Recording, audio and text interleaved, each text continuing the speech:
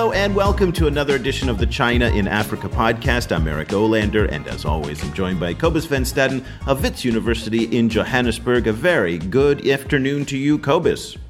Good afternoon. And Cobus, we're heading over to your former stomping grounds over in Cape Town at Stellenbosch University in the Center for Chinese Studies there, where Ross Anthony, who's a research fellow, joins us from Stellenbosch. Thank you so much, Ross, for being with us today. Hi, Eric. Hi, Cobus. Thanks. Well, we asked Ross to come on the show today in part because the issue of Islamic extremism is in the news, both in China, in Africa, obviously in the United States. It's a persistent topic. And Ross recently wrote a commentary for Stellenbosch, cementing China-Africa-USA ties through Islamic extremism. And this is a very, very germane topic today, in part, as I mentioned, with what's going on in Xinjiang. Now, those of you not familiar with Xinjiang, it's the far western province of China that is largely, up until recently, largely Muslim, the Uyghur population, which is an ethnic minority in China, but at the same time, a very large population there. And they've actually undergone a radical increase in violent terrorism. Now, it's not exactly clear as to what has prompted this, who is behind it, but at the same time, it has gotten very, very bloody. Now, conversely, we have the situation of Boko Haram in both Cameroon and in Nigeria, where, Cobus, if I'm correct, 3 Chinese nationals are still being held captive by Boko Haram, either in Nigeria or in Cameroon, correct? Yes, as far as we know. And, of course, the United States now is very actively involved in the fight against Boko Haram. News coming out today that they're setting up a new television station in northern Nigeria.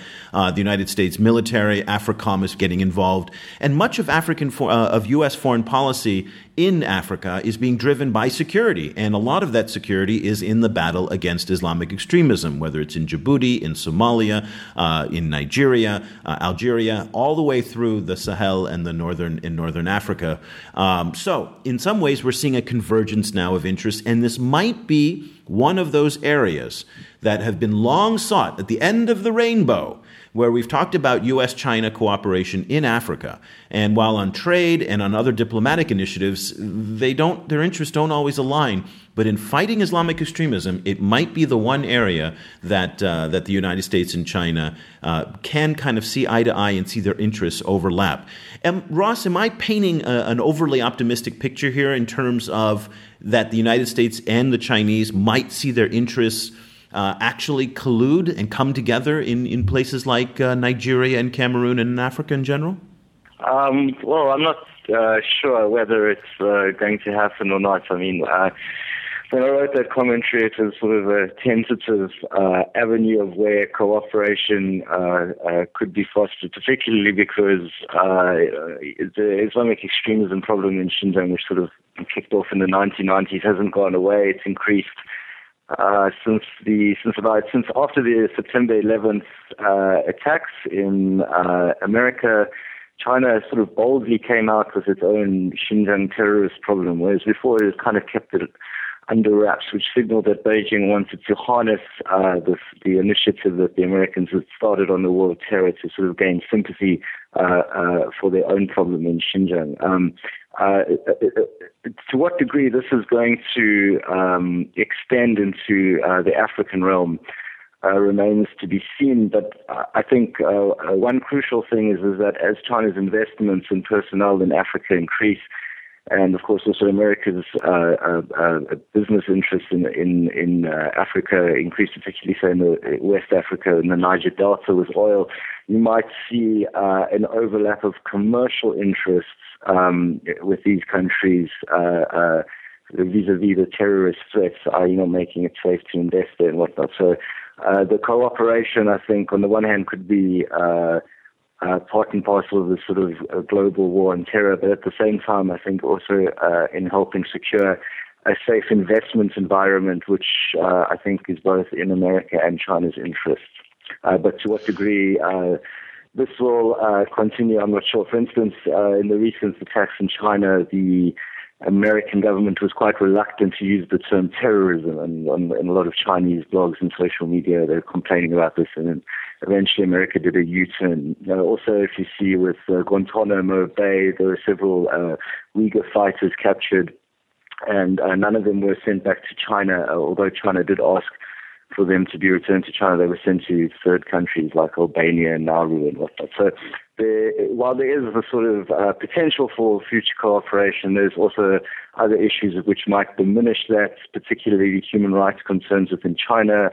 Xinjiang and Tibet, for instance, particularly with Tibet, there's a strong anti-China lobby within the United States and within Congress.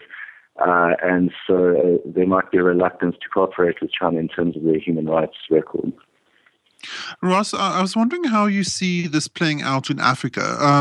Obviously African countries, several African governments are very sensitive to any ideas of regime change.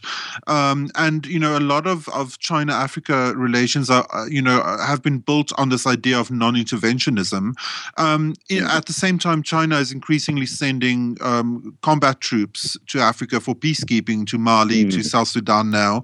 And do you see a certain kind of backlash brewing in Africa regarding this kind of cooperation between the US and China? Well, it depends which given African state it is and what the situation is. So, for instance, if you take Nigeria and Boko Haram, Goodluck Jonathan's presidency sort of hangs in the balance as to whether he can demonstrate the ability to, for instance, get back the kidnapped girls or whatnot. So I think in that sense, they would probably welcome perhaps China's assistance, if it was and America's assistance in relation to something like that, because it could probably help save his presidency if they could help him get those kidnapped victims back, or help quell the terrorist problem in northern Nigeria. So in that sense, you could see how it could bolster the legitimacy of the local presidency. I mean, if it was a government which was actively aiding and abetting terrorist attacks, then perhaps it would be a different story, and then it would be interesting to see how China's interaction would then directly challenge the sovereignty of the given government. So I think it really depends on the context. I'd like to pick up on Cobus's question in terms of a backlash, but taking it from a different point of view. The Chinese government has recently declared a war on terror, very much in the similar vein that the United States did after 9/11. And Chinese methods in Xinjiang, in some of the Muslim territories in its far west, listen, there's no way to sugarcoat it. They're very tough, and there's to the point of being brutal. They don't have any civil rights protections in China, so and this has now brought the attention of Al Qaeda in. Certainly in other parts of the world, and the Taliban in Afghanistan now is recognizing that China is becoming very aggressive. And I'm wondering if the Chinese will develop a reputation in the Islamic world that is similar to what the United States had or has, and will that, do you think, cause a blowback in Islamic regions in Africa, whether it's northern Nigeria or the in northern Africa? Yes, that's a very good question, complex question to answer. I mean, I think one of the first things you need to understand about Xinjiang is that a lot of the disaffection and resentment there doesn't come from Islamic extremism. It comes from what the Uyghurs perceive as bad Chinese policy within the region. Hello, are you still there? Oh, yes, we are. Go ahead. Yes, we are. Sorry, my apologies.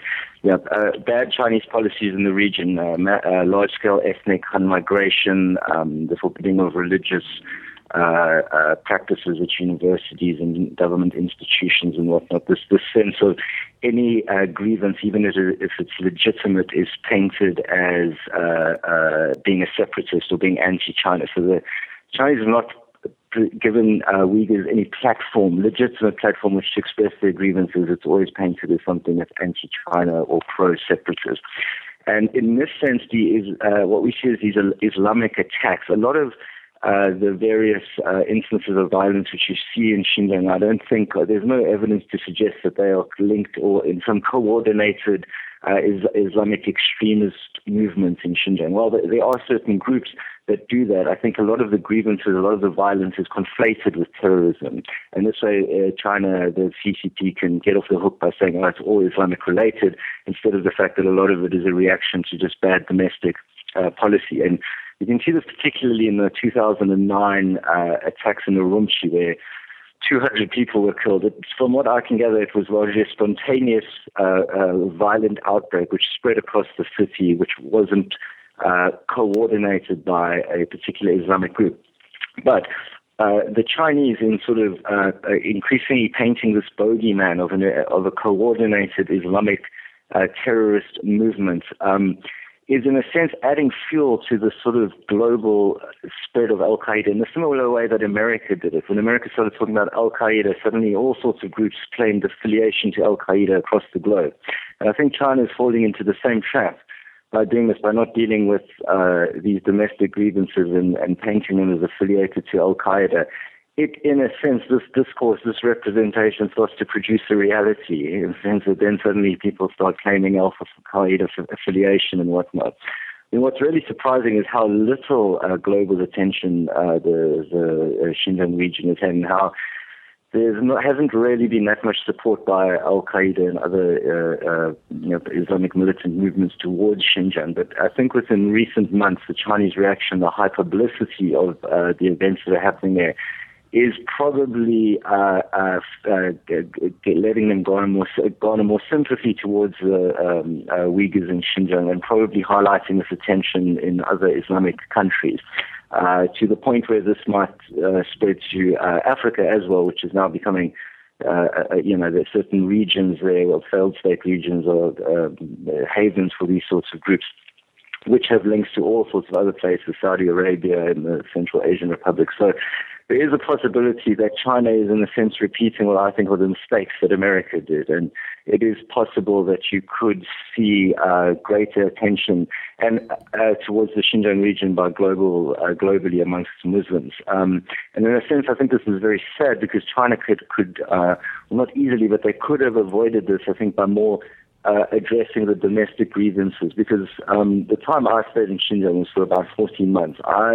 Most Uyghurs had resentments towards the Chinese Communist Party in China, but they weren't weren't necessarily attached to religious resentments or religious extremism. Most Muslims are very moderate Muslims. Most Uyghurs are moderate Muslims, and I think that it's something that actually could have been avoided if the Chinese government has listened more carefully to what Uyghurs want. And in a sense, ignoring it is adding fuel to this fire, and the potential of a sort of global sympathy towards Islamic extremism within Xinjiang, I think, is in an indirect way being propelled by Chinese government policies in the region. Yeah, I mean, it's interesting how you bring up the comparison between the United States and China. And just as President George W. Bush was under tremendous domestic political pressure to respond to the 9/11 attacks, I think that there's a very similar type of pressure in China after the string of brutal attacks that have occurred. I mean, what happened in the Kunming train station, where a group of people went through with butcher knives and killed, I think, 28 people. Recently in Urumqi, the capital of Xinjiang, 2 cars laden with explosives, rammed into each other in a fruit market where there was old people. I mean, it was horrific. And these images are splashed across domestic Chinese media, forcing the government in some ways to come down with a hammer to crack down. Now, as you rightly pointed out, there's a huge context that leads up to this. But now, in some ways, the government doesn't seem like it has a political choice, but it has to crack down. And I wonder, and this is again my question, is that if this crackdown will start to define, at least in Islamic parts of Africa, that perception. But that, again, as you said, was something that the narrative hasn't caught on yet in Africa, and in part because the Chinese are very, very restrictive about the images and the media that come out of Xinjiang, and it's not an easy place to cover. So that might have a point as well there. Go ahead, Cobus. Well, to my mind, the major difference between the US and China in this particular case is that there's so many more Chinese living in Africa. China has all of these major, personnel-heavy, big projects running in different parts of Africa. And so they have a lot of Chinese workers actually resident there. And of course, now it's not the first time that we've seen Chinese workers kidnapped. They were kidnapped. Some of them kidnapped in South Sudan a while ago, and now they've been kidnapped in northern Cameroon. How do you see the Chinese government actually dealing with this particular combination of issues? The globalization of is Islamic extremism and the language of anti-Islamic, kind of resistance, kind of coming from both the US and China on the one hand, and then the presence of actual Chinese people in Africa on the other. Yeah, there's a lot of points there. I think basically I think one of the problems, just first to address what Eric said, is you're going to see an increasingly hostile attitude towards Uyghur Muslims. Of course, there's lots of other Muslim groups in China from these attacks, particularly because they're now happening increasingly in inner China. Most of them used to happen in Xinjiang, but now you've seen ones in Tiananmen Square and in Kunming and whatnot. So you're going to see an increasing xenophobia towards the Uyghur ethnic group within inner China. In a similar way, I mean, I lived in Britain after the September 11th attacks from the London bombings, and this sort of racial profiling of Pakistanis and this wariness within society, a sort of distance. This sort of thing, I think, is going to increase in Xinjiang, just even informally, just simply things like not allowing white Uyghurs into your taxi or allowing them to go into your hotels and whatnot.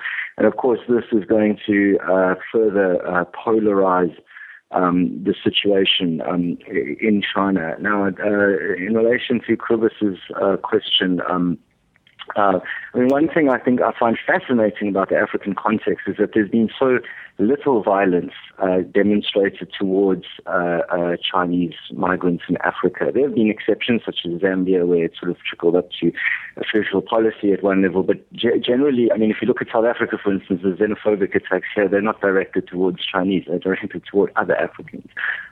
And a lot of the Chinese who have been kidnapped or killed in various situations, I don't think it's because they're Chinese mainly. It's because they tend to build projects in politically sensitive areas. So if you look at abductions in Sudan or in Ethiopia, often the government has sent them to construct things in territories which they don't really exert full sovereign control over, and there's groups there that have beef with the government and then will abduct Chinese workers and local workers and whoever's in that area. And then there's a tendency for the media to spin this as, oh, look, these African countries are rising up against the Chinese or revolting against their presence, whereas I think it's more got to do simply with the different calculus of risk which Chinese companies tend to take in Africa. Now, with regards to the anti-American sentiment that you see amongst Muslim groups in Africa and beyond, I think this has a lot to do with American hegemony and power.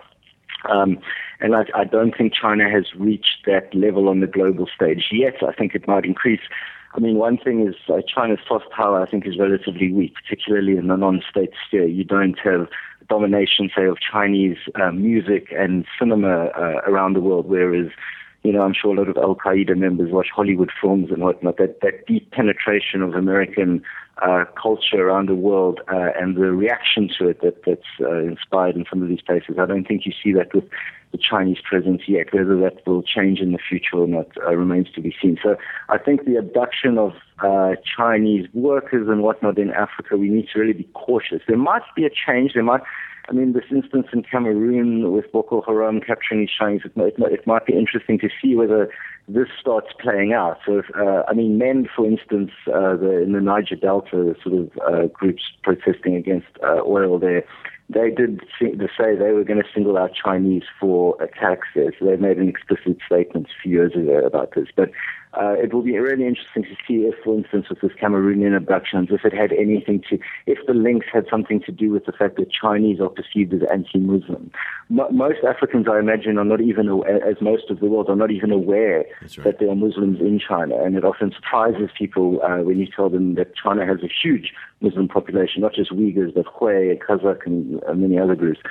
And so I think just this general lack of knowledge about China and its constituents will kind of help China in a sense in not producing a global awareness of the Islamic problem in China. But if, for instance, in this Cameroon instance or in other instances, there's a direct statement made saying something along the lines of, we have abducted these Chinese because they are treating our Muslim brothers badly in Western China, I think that might have the potential to disseminate to other acts. But so far, I haven't seen any explicit link on that yet. Not yet.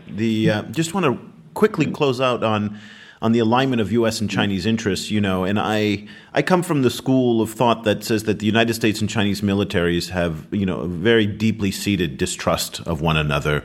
Let's not forget that it was only about 40 years ago that the United States and Chinese militaries were facing off against each other in Korea. Today, they're, not quite facing off, but at the same time, the American fleet and the Chinese fleet are, within visual distance of one another in the South China Sea. And so the idea that they might collaborate together in any substantive way in Africa in the fight against Islamic extremism, I'm somewhat skeptical. But the last two lines of your column, you wrote, this is now beginning to play itself out as Western and Chinese military and intelligence cooperate in far-flung corners of Africa. Despite the ideological differences between China and the West with regards to Africa, militant Islam might serve as an unlikely contender in cementing cooperation. Is that just a prediction, or is there any evidence that you have to support that hope? No, the evidence is very indirect in the sense that it happened particularly after September 11th, 2001, where the Chinese started to clear up their own Islamic terrorist problem.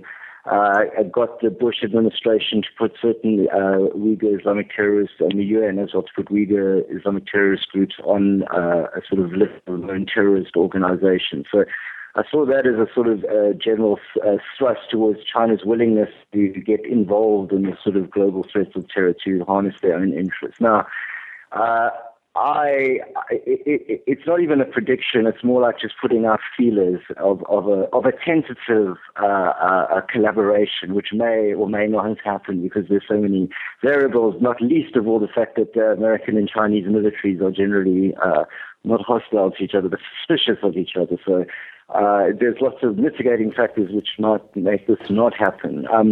For me, I think it's really the question is what are the interests of China and America within a given African state and how they can align. So, for instance, if a case arose where Islamic militants started targeting Chinese companies and workers with the explicit message that you are enemies of Islam, and in that same sense lumping it with America, I think you could see a further cooperation there in terms of again, here, particularly on the Chinese side, not so much as anti-Islam, which I think is a secondary thing, but securing their economic interests within a given country and their workers. Because remember, when workers are abducted in Africa, this increasingly feeds back into Chinese domestic politics. Local people get angry about Chinese impotence of being able to protect their workers abroad and whatnot. And so I think for economic and image reasons within China, there might be more of a push in terms of securing their interests to collaborate on anti-Islamic issues. America, I think, of course, their agenda, while it is also economically linked to oil and whatnot, it's a lot about more of a hardcore security policy of protecting domestic American interests and also those abroad, I guess. So I think, in a sense, it will be an economic reason within Africa that would foster cooperation. And this is interesting in the sense as to what degree, say, Chinese companies and European and American companies and other companies start to collaborate more within large infrastructural and resource extraction projects within Africa. I mean, you're starting to see Chinese companies do more and more mergers or not mergers, but rather cooperative work with other companies in extraction projects and whatnot. So at what point would it be where it's fitting all of their interests on some big oil project or something like that? I think that then you could see further cooperation with them in terms of this extremism, if they are indeed singling out Chinese or linking their attacks to responses to Chinese domestic treatment of Muslims. I mean, the evidence so far suggests that Uyghur Islamic groups and their connections to other parts of the world, in Central Asia, they're quite strong, but beyond that, they're quite weak.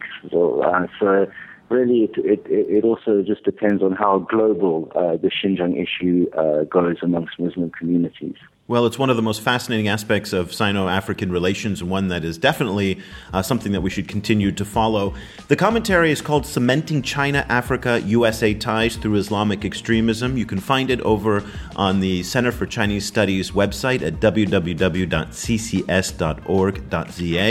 And we'll put a link to that on our Facebook page at facebook.com/China Africa Project, as well as on our blog over on the China Africa Project.com site as well. Ross, thank you so much for joining us and sharing your insights today. Thank you, Eric. Thank you, Cobus.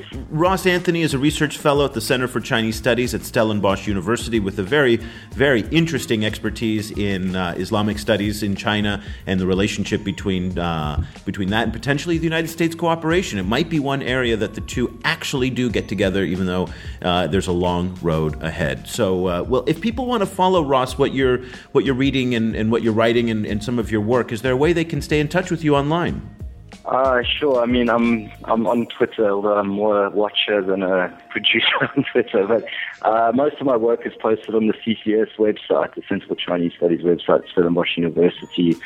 All work I do is linked to that. Great. Well, we hope you're following us on Twitter. Cobus, what's the best way people can stay in touch with you? I'm on our Facebook page. It's facebook.com/China Africa Project. And I'm also on Twitter at Stadenesque. That's STADENESQUE. And you can find me on Twitter over there at EOLander, EOLANDER. I'm tweeting the top China and Africa headlines almost every day. And of course, on the Facebook page, Cobus and I together updating that page almost 18 hours a day. In fact, Cobus, the other day, we actually did a full 24 hours. So I thought that was fascinating. So, I'm over here in Asia. Cobus is in Africa, so we're really getting all the time zones in between. Once again, that's facebook.com/China Africa Project. And of course, if you want to follow this podcast, the best way to do it is just look us up in iTunes. Look for China Africa Project. You can also listen to us on your mobile device, Android and iOS. We've got apps out there. We're on Stitcher. We're on the BlackBerry Network in South Africa and on SoundCloud as well. So we'll be back again very soon with another edition of the China in Africa podcast. Thank you so much for listening.